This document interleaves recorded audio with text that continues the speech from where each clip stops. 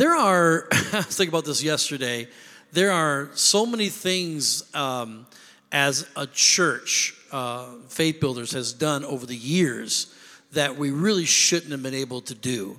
A lot of not just the start of the church, of course, that was one big thing. A lot of things against us. That's a great story, and we've told it many times. But even in the things that we would do as a ministry to reach out and touch the community, preaching the gospel, many know, many maybe don't know. We've done a lot of productions over the years that have reached a lot of people, touched them to give their lives to Jesus Christ or to come back to the King and get right with God, those kinds of things. And so I was thinking about one in particular. Actually, we were talking about it with the elders a couple Tuesdays ago for prayer, and we were talking about something we used to call JON, which is an acronym for Jesus of Nazareth. It was a production that we did in Beloit. We took pieces of it and brought it here to Milwaukee, but it was birthed there, and I was the director of it in those days. I wasn't a senior pastor. But, and so I remember getting the script, and we had like 6 weeks to pull this thing off. It was over 250 people in the cast and crew. We had to make all of our costumes from scratch. So we had to call upon the sewers of the church, SEWs, to come and sew costumes day and night, literally. We were making our own props. Then we had to send for other props out of New York City, and they had to come for our costumes for Pilate, Herod, and then also all of the Roman soldiers, the centurion.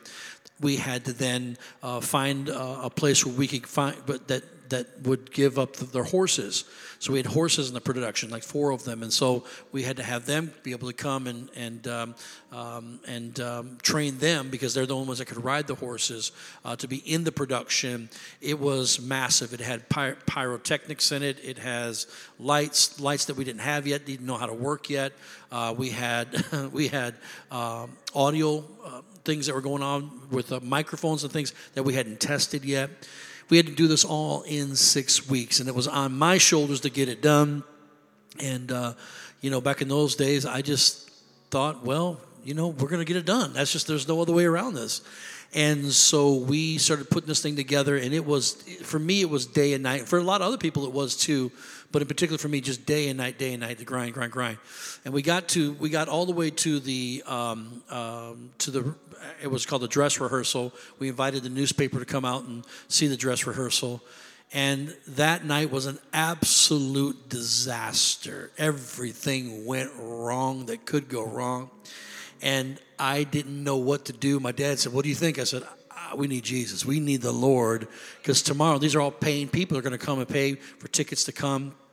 And I wrote a scene in the production where Barabbas is being chased, and that was already in the production, but there were certain pieces I wanted to put in it, and there was a scene at the very top. It was all done with music. He's being chased by the Roman guard throughout the city of Jerusalem. It was a two-tier set, and so he was at the very top where Pilate's temple was. And he's being beat up by these 2 Roman guards, while a bunch of them are on the bottom. He's got 2 on top. He's fighting off, so he's working his way backwards this way. And I built a breakaway piece of the set, so they would push him over. He'd go backwards like the Nestea plunge, hit all the soldiers, and they all go fall, and he'd take off running again. They'd have to chase him. Then there was a whole thing where it was a big deal. He swung from the ceiling. It was pretty wild. He was a Pentecostal Barabbas. He was swinging from the ceiling, praise God. Anyways, for those that know that, no. And it was quite exciting, but it was very dangerous. Matter of fact, I had to talk the guy into doing it because he didn't want to do it. And I basically called him a little bit of a word that I said, you're being a little bit of a wuss. You need to just do this thing for Jesus, And so finally he did it. Looking back, I'm thinking, he was right and I was wrong. What was I thinking? Anything could have happened, could have been hurt bad or killed. But in my mind, it was go, go, go. We're going to do this. We're going to make it happen. So the dress rehearsal was terrible. Next day we got up. And you know how you just know that it is what it is, and all your fears sort of just slip away, and it's like, I kind of worried all night long and did all this stuff and a lot of praying. And I thought, well, it is what it is. Tonight's the night. It's just going to have to come together. These are not paid actors. These are all church members, and they're coming from work. And they're coming to do a performance. We did on Fridays and Saturday nights. And so that was our first Friday night. And I'm going to tell you, folks, I have never seen anything in my life be so graced by the hand of God. Every single thing wasn't just good. It was over the top. We did 11 sold-out performances.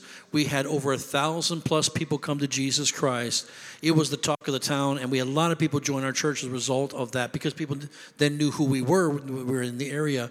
It was in 1996 when all that happened. It was just something that was absolutely remarkable.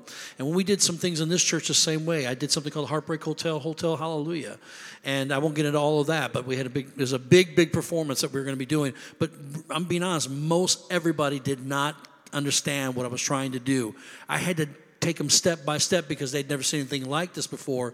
But at the end of the day, we had hundreds come to Christ and then thousands the years to come after that over something that seems so impossible. You know, you've got to make up your mind that you will not be denied if you're going to succeed in this life. And the title of my message this morning is Undeniable. Father, we love you. We thank you. We're in your presence right now. And Lord God, I thank you for the anointing that flows upon me and upon your people, that I may preach it, that they may hear it, understand it, Lord God, and put it into practical terms in their life, Lord God, that they will be successful and be undeniable, I pray, in the mighty name of Jesus Christ. Lord Jesus, you deserve all the praise and all the glory. We give it to you. And everybody said a big amen and amen. When I was a kid coming up, I was always trying to come up with things to do. You know, when we were coming up in the 70s and even in the early 80s for me, you know, it was not like you had a lot of like things you could do. You didn't have a phone you could play with all day long. You know, we didn't have games on the TV. We didn't have but 3 stations, praise God. We didn't have a remote control. It wasn't that they weren't invented yet. We just didn't have one. I take that back. I was my dad's remote control for most of my upcoming. How about some of you? Praise God. Jeff, turn the channel, right? And there was 3 of them. And then we got a local channel in town. Matter of fact, it's a small world. My wife's uncle was the one who brought that station into town or bought it or something. I can't remember which. And so it became another station in town, but it was only on for half the day. And so, you know, that's what you had to do. And when we were growing up, I don't know how it was in your household, but come summertime, we were not allowed to stay in the house. As soon as we had breakfast, it was like, get out of the house. Because they believed that if we laid around and watched TV all day, reruns, stuff like that of different shows, you would just get lazy, just be lazy. So we were always told, get out of the house. Little did they know, they probably should have kept us in the house because all the trouble we got ourselves into out of the house. But, you know, we would go, and I think I mentioned this last week, we would go until the street lights came on. And as soon as the street lights came on, you know to run home. And you wouldn't even eat all day. Who cared about eating? You're having fun with your friends and everything else, and drinking water out of water hoses and stealing ladies' tomatoes out of their gardens. And anyways, praise God, it was a good old days. Praise the Lord. And so, you know, there was a lot of things that you had to come up with. And I remember some of the things that I came up with were not the most safe things in the whole wide world. I remember, you might remember this too, making bike ramps when you were a kid. And all the neighborhood kids would ride these bike ramps. And what you try to do is you try to hit that ramp and go as far as you could. Then they mark it, see? And then you had to out jump the next person. Now, none of our bikes were made to jump in the air. They were not made to go up in the air and come down with 100 and some pounds. They were not made to do that. And so they'd be breaking and stuff like that. And I would never forget. And we would make a daredevil attempt. So we would dig holes. So after the ramp, there'd be a hole. So if you didn't make the hole, you'd be in the hole, right? So, and I remember just my back tire hit that thing, and when it did, my handlebars went straight down like this, and Jeff went right over the handlebars, right into the gravel, not the grass, right into the gravel. And that was back in the days where you saw scabs on kids all the time, and nobody said it was the parents' fault, praise God. It was just kids being kids, and that's what would happen lots of times. And I remember that. I told you my parachuting story. I won't get into all the details about that, but I did find out you can't parachute off of a garage with a garbage bag. You can't do that, but we thought we could try that. But I also remember doing roller coaster rides with the bikes, and there's a cemetery that had a large hill, and on that hill at the very top, you guys remember, I think they still have it to this day. They got, what is it called? The park at Gurney, Six Flags. I remember heard the demon roller coaster, but we pretended that was the demon. And that was at the very top, at the top of this hill. And what we do is you have your friends, one would be on the bike, then a friend would be on the handlebars, right? And then you have another friend or two that would push you as hard as they possibly, and you're pedaling as fast as you can, and push you down that hill. And the whole objective was to get down that hill.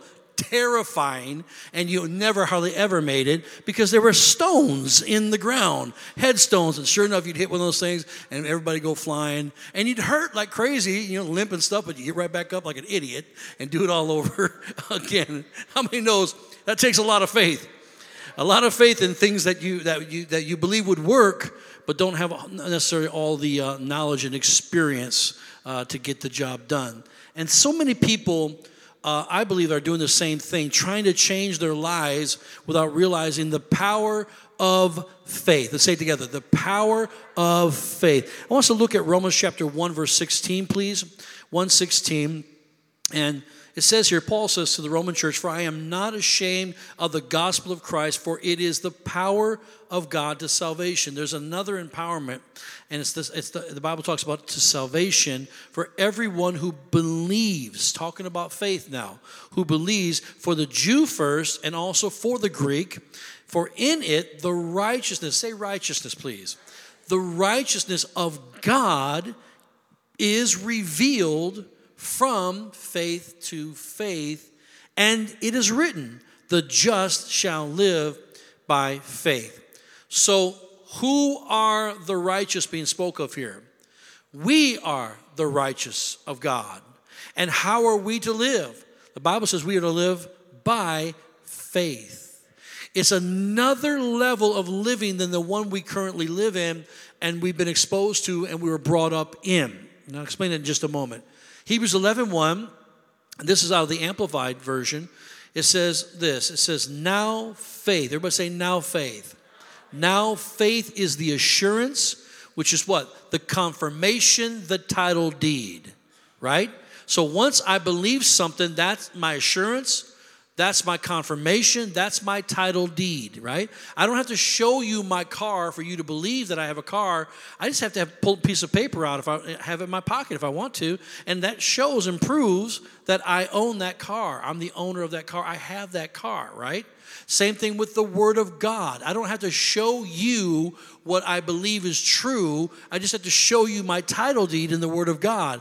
That's enough. That's called faith. I'm believing in something that currently people can't see, but I'm believing it like it already exists, of the things we hope for, okay?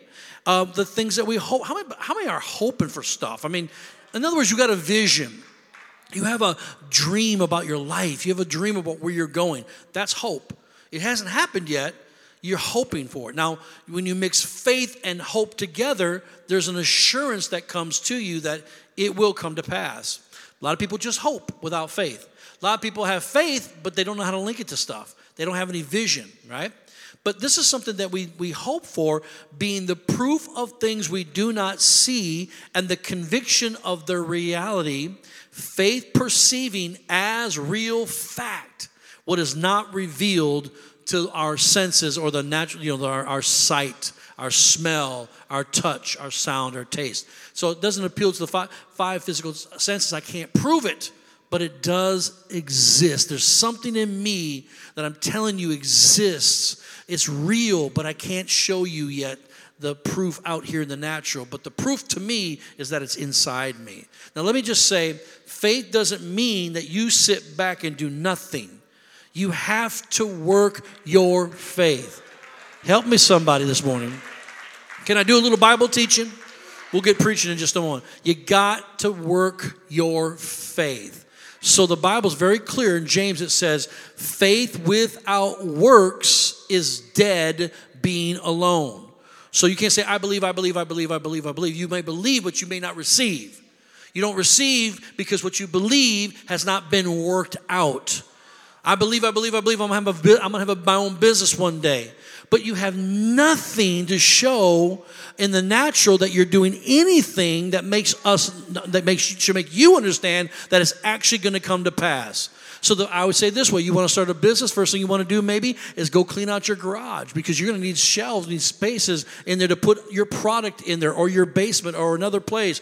But you got to do that. You might have to take a night's class at school to learn about business. You might have to get your business cards printed up. You may not have the product yet. You may not have the clientele yet, but you are on your way because you're working what you believe. I believe I'm going to be a teacher one day. Well, you got to go to school to become a teacher, right? You can't. I believe now you're 75 years old. I still believe in. I'm sorry. Belief is not enough. Faith shows works, because faith without works is dead, useless.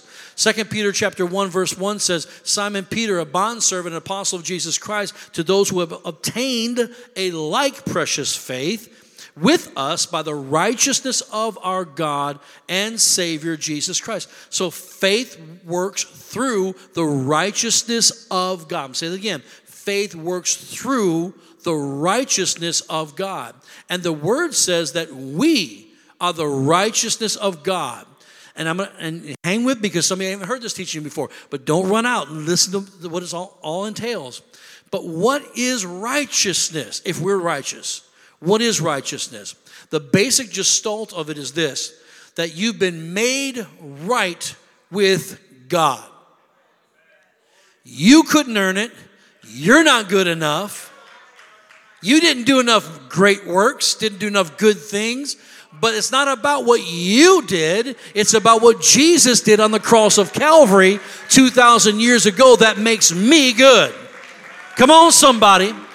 And church, we've got to come out of condemnation, or we'll never believe what God has promised us in His Word. We've got to come out of shame, or we'll never know who we really are. We've got to come out of guilt, or we'll always feel like we don't deserve His very best. We've got to come out of not belonging, or we'll never truly belong. You're not righteous because of anything good you've done. You're righteous because of the amazing good that our Jesus has done. Somebody ought to shout and give the Lord some praise in this house. Come on! Hallelujah! Faith is not exclusive to a certain kind of person. Thank God. Romans 12 says every one of us has been given a measure of faith. You can't be going around here complaining because you ain't, well, I guess I ain't got no faith. That's a lie. Lie you fry. Somebody say amen. That's not God. He said every single one of you have been given a measure of faith. Well, His measure is bigger than my measure. You don't get it, because the apostle said, help us, Lord, increase our faith. He said, I don't need to increase your faith. If you got the faith of a mustard seed, you can say to that mountain, be thou removed and cast into the sea. And if you don't doubt in your heart, but believe the things you say shall come to pass, you shall have whatsoever you say. Come on, church. I don't need a bucket full of faith. I just need a mustard seed.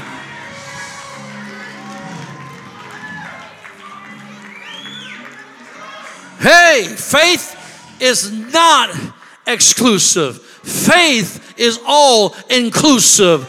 Everyone who believes and then puts that faith to work will see the outcome of what they're hoping for. Jesus said, let it be unto you according to your, amen, y'all. Not even according to your education. But you see, when I understand that according to my faith means more than just believing, it also means corresponding actions to what I believe, right? So when I believe something so much, I can't help but act it out. When I believe in something, so when I met my wife for the first time, I told everybody about her. I talked about it first of all. I was in love with her, but second of all, I believed in her and our relationship. So you couldn't get me to shut up about her. My friends probably rolling their eyes. Okay, we get it. She's amazing. But the thing of the matter is it came because whatever is in your heart, the Bible says, comes out your mouth. It's what you believe for, right? And then I did what? I didn't say, I hope one day we get married. I just hope one day. Could you imagine her following me around for all these years? Me saying, I hope one day we get married. No. I said, no. Why? I knew I had to ask her. I had to have corresponding actions. I had to put a ring on her finger. I had to promise her that she would be my only. Come on, somebody. And then we had to go through all that process of getting married on that day. Amen. And then, praise God, we've been married all these years. Not because I'm saying one day, but I put some steps of action into what I actually believed. Let it be unto you. Let it be unto you and to you according to your faith. Your faith should not change just because everything around you does. And I'm going to tell you something, that's easy to do. All of us go through it. You believe like crazy in the private places. When you got a word from God in your prayer closet, it's super easy to believe God then. But when you got to go public with what God has shown you, you got to go public with your faith, and things are not lining up, and people are not with you on it, or your circumstances actually declare the opposite of what God has shown you, it becomes difficult. But the truth is, your faith should not change just because everything else around you has. You got to stay the course. I said you got to stay the course. You got to hang on. You got to not quit. You got to get that bulldog kind of faith that latches on and just grips on and won't let go for nothing. Your breakthrough church is closer than you think, but it's all up to you to not quit, not give up, not turn tail, get coward, but move ahead in what God has asked you to do. Your faith should not change because your circumstances have. 1 Timothy chapter 3, verse 9 says, holding the mystery of the faith with a pure conscience. So faith is a mystery, the mystery of the faith. Something what is that? Something beyond human comprehension. My faith goes beyond. That's why when you tell somebody something that the Lord has shown you, they get that, huh? Like a dog, you know how a dog goes, huh? Like that.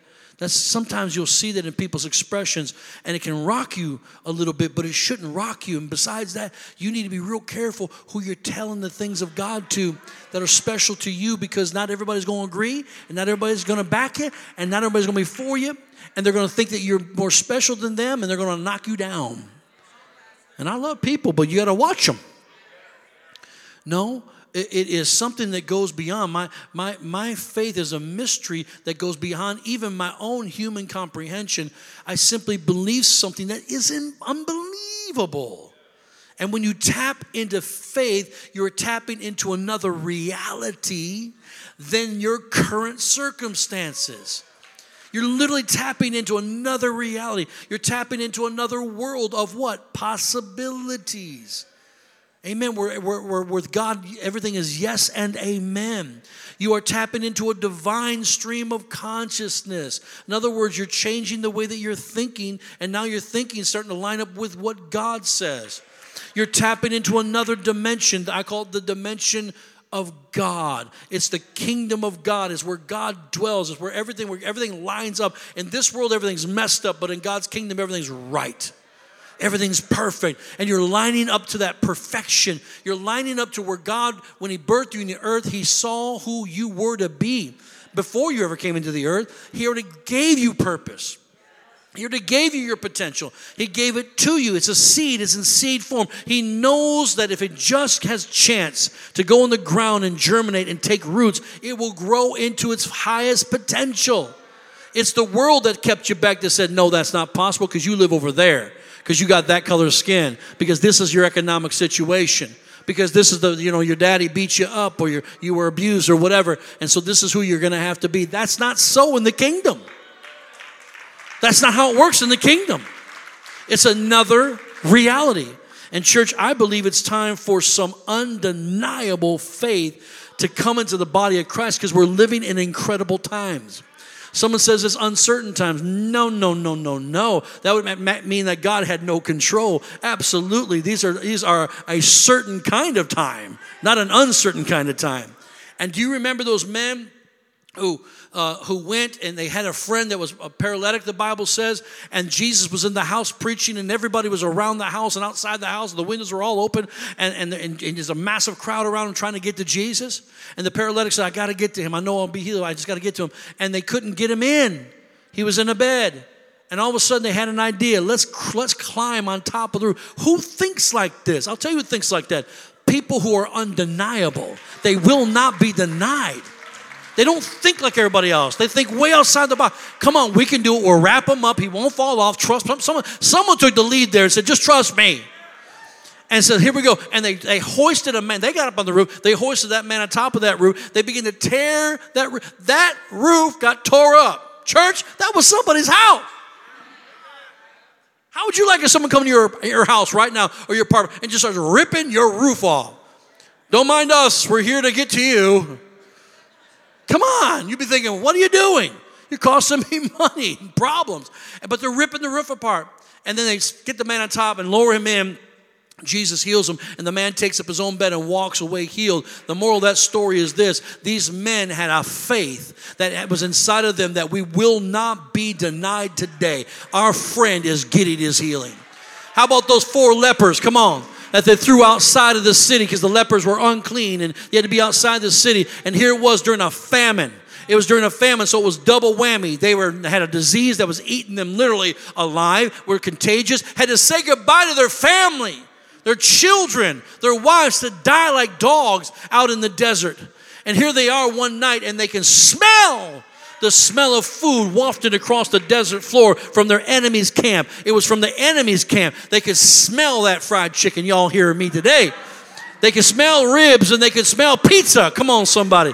Coming across that desert floor. And these men were there, and now they're starving to death. They're dying. Nose falls off. You know, the leprosy still exists today. Fingers fall off. Your extremities begin to fall off. It's painful. It's terrible. It'll eat you literally from the outside in, and it is a terrible disease. But they were so hungry, they said, look, here we are dying like dogs. Let us go to our enemies. Maybe they will have some mercy on us, and we'll at least have full bellies when we die. And the Bible says they got up. Everybody say it's time to get up. I said it's time to get up. And they decided, I won't be denied today. We may look like monsters. We may be castaways. We may be the forgotten. We may be the misfits of society. But today, our bellies will be full. And they smelt that. Come on. And they started helping each other, dragging themselves across that desert floor till they got all the way to their enemy. But what they did not know, that as they got up, and walked all the way over to their enemy's camp, the Bible says that their enemies thought they heard the sounds of war and chariots and horses, and they fled for their lives.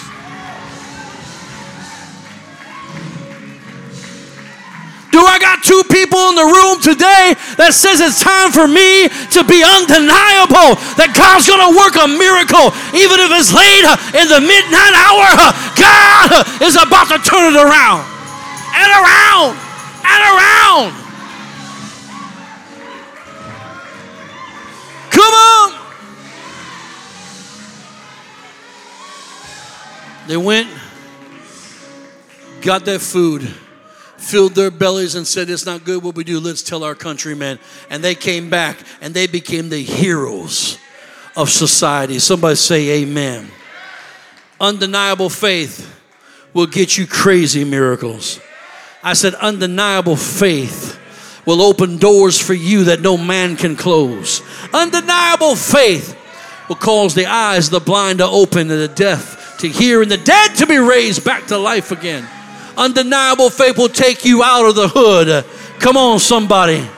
And put you in a place of prominence and authority. That's not believing. It's more than believing. It's doing the work that's necessary. It's corresponding actions. People may not understand how you can smile and keep a smile on your face when you're going through the battle of your life, but it's because you've got undeniable faith. They don't understand how you can have peace when you've been given a bad doctor's report, but it's because you've got undeniable faith. They don't get how you can have joy when the bank is coming to repo your car, take your house, but it's because you've got an undeniable faith. Somebody shout, undeniable. Now turn to your neighbor and say, be undeniable, be undeniable. Faith calls things that be not as though they were. So faith talk is not normal talk. So even in this room, I could be offensive to some people because they've been taught to do something different, that we have to see it before we can have it, and then we beg God to have it. But the truth is, he put that desire in you to begin with because it's who you really are. It's all about who you really are, who he made you to be, and he gave you a measure of faith so that you could begin to act upon it. But the truth is, most don't do it because just be honest with you? It's because we look weird when we do it. It's because we stand out when we do it, and sometimes we just don't want to be put on blast. We're afraid that people may not like us, or we might be misunderstood, whatever the case may be. And the truth is, you might be. The truth is, you probably will be, because people like the fact, I'm not saying they like it, that's probably a bad choice of words, but they have gotten used to the fact that whatever they're in, they're going to stay in the rest of their life, and so they want you to stay in the same place. So when you start talking crazy faith, undeniable faith talk, like I'm getting out of here, I'm going to start this business, I'm going to do this thing, I'm going to blah, blah, blah. They start thinking, oh, you think you're better than us? That's what they told Jesus. We know who you are. You're coming to us like you're the son of God. Don't tell us. We grew up with you, boy. You're the carpenter's son. Yeah, we know who you are. Your mother, remember the scandal she went through? Bringing you into the earth, claiming that she got pregnant by God. We all know what happened there. You don't think people didn't think that back then? Of course they did, right? But you got to be who you are, called of God. And faith calls things that be not as though they were. It speaks on another level. It talks like, I just know I'm going to have this. God's already told me. I ain't worried about it. You're not worried about the economy? No, I'm not worried about the economy. How about them inflation? No, I'm not worried about them inflation prices. How about that gas? I'm not worried about it because I'm on another level here. I'm living somewhere else. My God walks on streets of gold. And the Bible tells me it's his good pleasure to give to me one of his children. Therefore, I'm going to receive God's best. That's faith talking. That's faith talking. And that kind of talk gives you crazy miracles. What can happen, Pastor? I don't know. I'm not God. That's between you and God. I don't know. But I can tell you, it wouldn't down me. You can fill your car up one time, and that might last 3 months. I have no idea. However God wants to do it. Somebody say amen. I've seen crazier things than that happen. But that could be one way God does it. Don't know. Don't know. Have no idea. That's God's business. My business is to trust him. My business is to walk in faith. My business is to be undeniable. Abram was a man who decided to be undeniable. In his old age, he was told by God that he would have a child. And he didn't get younger, and it didn't happen right away either. It took many years. He still had to walk around. God said, you're no longer Abram, you're Abraham. Which means what? You're a father of a multitude. So he had to walk around introducing himself as a father of a multitude, not having one child. Not one. What's he doing? Faith talk. It's crazy. It's crazy. But then the day came, all that faith kicked in and a miracle took place and Isaac was born. We can see this throughout the Word of God in many occasions. Remember, Jesus rebuked the wind.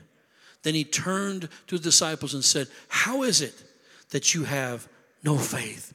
They were all freaking out. We all would be doing most the same. Freaking out, we're going down, and Jesus is fast asleep. They got to wake him up. He goes and rebukes the wind, and the waves obey, the Bible says. Another scripture says this. It says, you have little faith, Jesus said. Little means this. it means, you've heard me say this before, it means a short burst. You have faith, but man, it's there on Sunday between 10 and 11:30 or so. And then it's tough to get you believing God for the rest of the week. It's there, but it's only there in a short burst. Boom. So God, get it done now. You can't win battles with short bursts of faith. We've been believing God for Roe v. Wade to be changed for 50 years. In my lifetime, I never thought we would see this day. It took years of dedication, years of praying, years of sacrifice, years of people being ridiculed. And now we're standing in a time, in a moment that God, come on somebody, has turned the tide. And they're going to cry this and they're going to cry that. And I'm here to tell you, I want you to know something. I love you and I'm going to teach you. And you stick with me. You don't run out on me. I'm going to help you. Because most people got deceived when it comes to this ruling. They got deceived. They don't understand what really is going on. Why is it called a fetus when you don't want it, but a baby when you do want it? It's called convenience. Because we know that's a child. We know that's a life. We know that's real. And so I believe many of you that don't understand that are going to turn. You just hang around. You're going to see that. But we rejoice in that. We're so grateful to God for that. Watch what happens as we start to see that God begin to deal with one thing after the other now. And a blessing starts coming on our nation again. I pray it happens in Wisconsin because then more blessing will come to Wisconsin. But I'm thankful that it started here in America, and I'm grateful to see that take place. Never thought that would happen in my lifetime. Look, church, you don't see it to believe it first. You believe it to see it. This is how it's operated. In 1 John 5:14, it says, now this is the confidence that we have in him, that if we ask anything according to his will, he hears us. And if we know that he hears us, whatever we ask, we know that we have the petitions that we have asked of him. How do you ask for something you haven't seen yet? How do you do it? You do it by faith. I do it all the time. I do this all the time. And it's a wonderful thing to do. But it's hard to go public. But you start your private time with God. You start speaking and declaring the things you want to see. Mark 11:24. By the way, it's called prayer. Therefore, I say to you, whatever things you ask, when you pray, believe that you receive them and you will have them. Can that be more powerful? Can I read it one more time? Therefore, I say to you, Jesus said this, whatever things you ask, when you pray, believe that you what? Receive them. And you will what? Have them. Ask, and you shall receive. Seek, and you'll find. Knock, and the door will be opened unto you. These are all ask, seek, knock, are corresponding action to what you believe. If I believe it, I'm going to be talking to God about it. If I believe it, I'm going to be talking to management about it. If I believe it, I'm going to start putting in the necessary work that goes towards it. But the Bible does say, when you ask in faith, James says. Ask in faith. Ask believing that I'm going to receive it and I'm going to have it. I will materialize the things that I believe. So when I pray, I don't pray with confusion.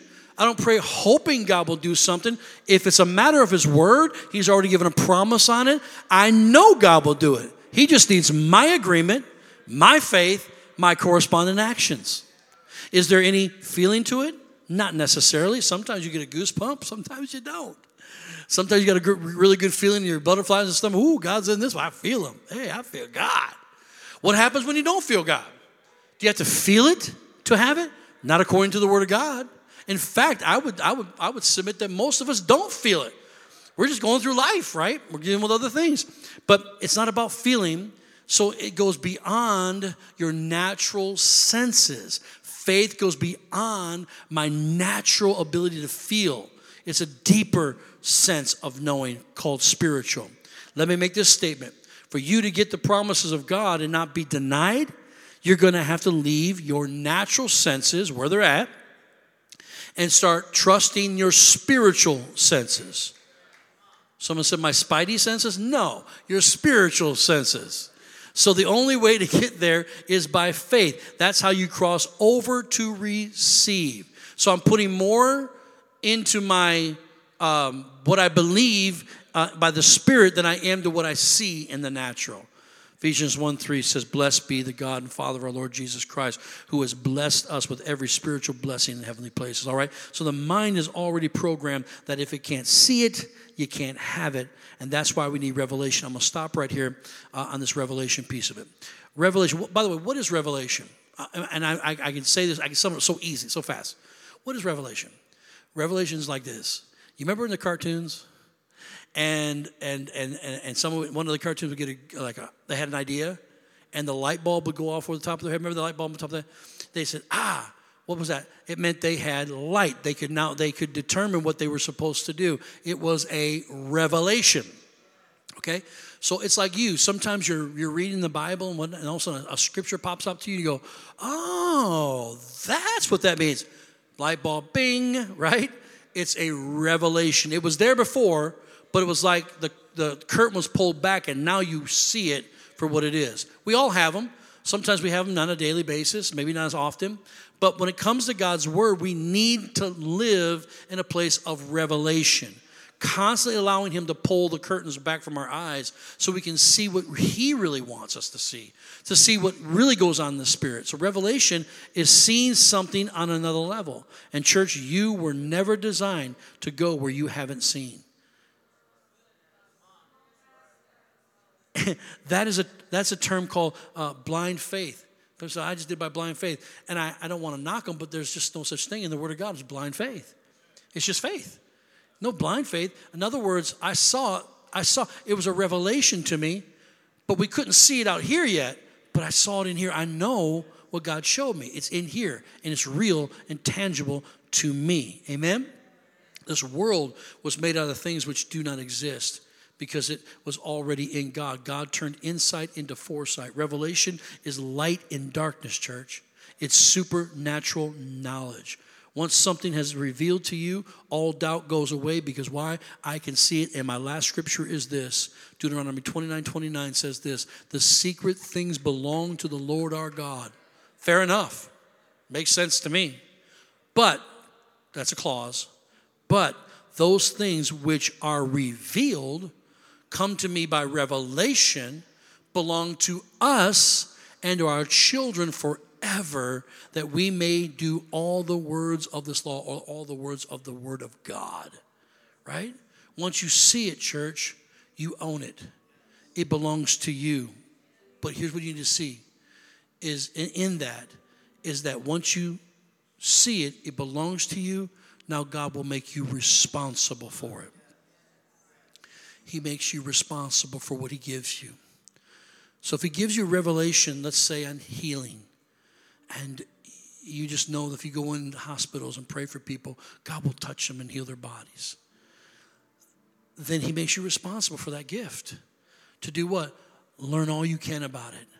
Study it. Get it in your heart, in your spirit, and then go out and pray for the most needy people that need a touch from God the most. You're responsible to do that.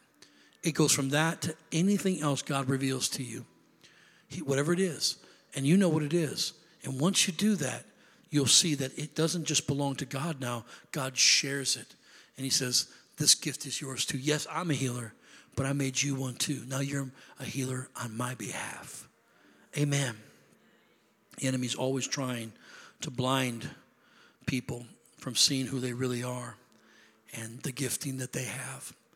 I've been praying for, especially this last couple of years, that God would take the blinders off of his people, because we've been so indoctrinated by the world until we don't even know it. We don't even know it. We don't even know it. We just think that's the way it is. And there's things that have to be challenged by the Spirit of God. There's things that I just took for granted that everybody knew was on the same page as me. Boy, have I found out that's not true. We love the same God. There's nothing wrong with that. We're going to heaven. But how we get there and how we make decisions based upon the church and its unity, based upon what we're called to do in the community to win the lost. could differ greatly in what we feel the lost really are. Do we even believe there are lost people anymore? Of course there are. You were. I was. But you can see that deception coming in. Oh, everybody's saved. Everybody's good with God. Let's not ruffle any feathers. No, church. This is a time for us to stand for truth. I'm not saying, I believe it's a time to fight, but not one another. I think we start fighting one another, we lose. Everybody loses. But we start fighting for the truth and we start fighting the enemy of our soul. We're going to start seeing great progress happen in this nation and for your lives. And people are in fear like I've never seen before. They're afraid. They're questioning everything. It doesn't have to be that way. It's just that we've gotten away from the God of the Bible. We've gotten away from God himself. We know him, but we're not really walking with him the way that we should. And that goes for me, goes for all of us. I think this is a new day that we're going to have to make some recommitments to God and really walk close with him. Amen?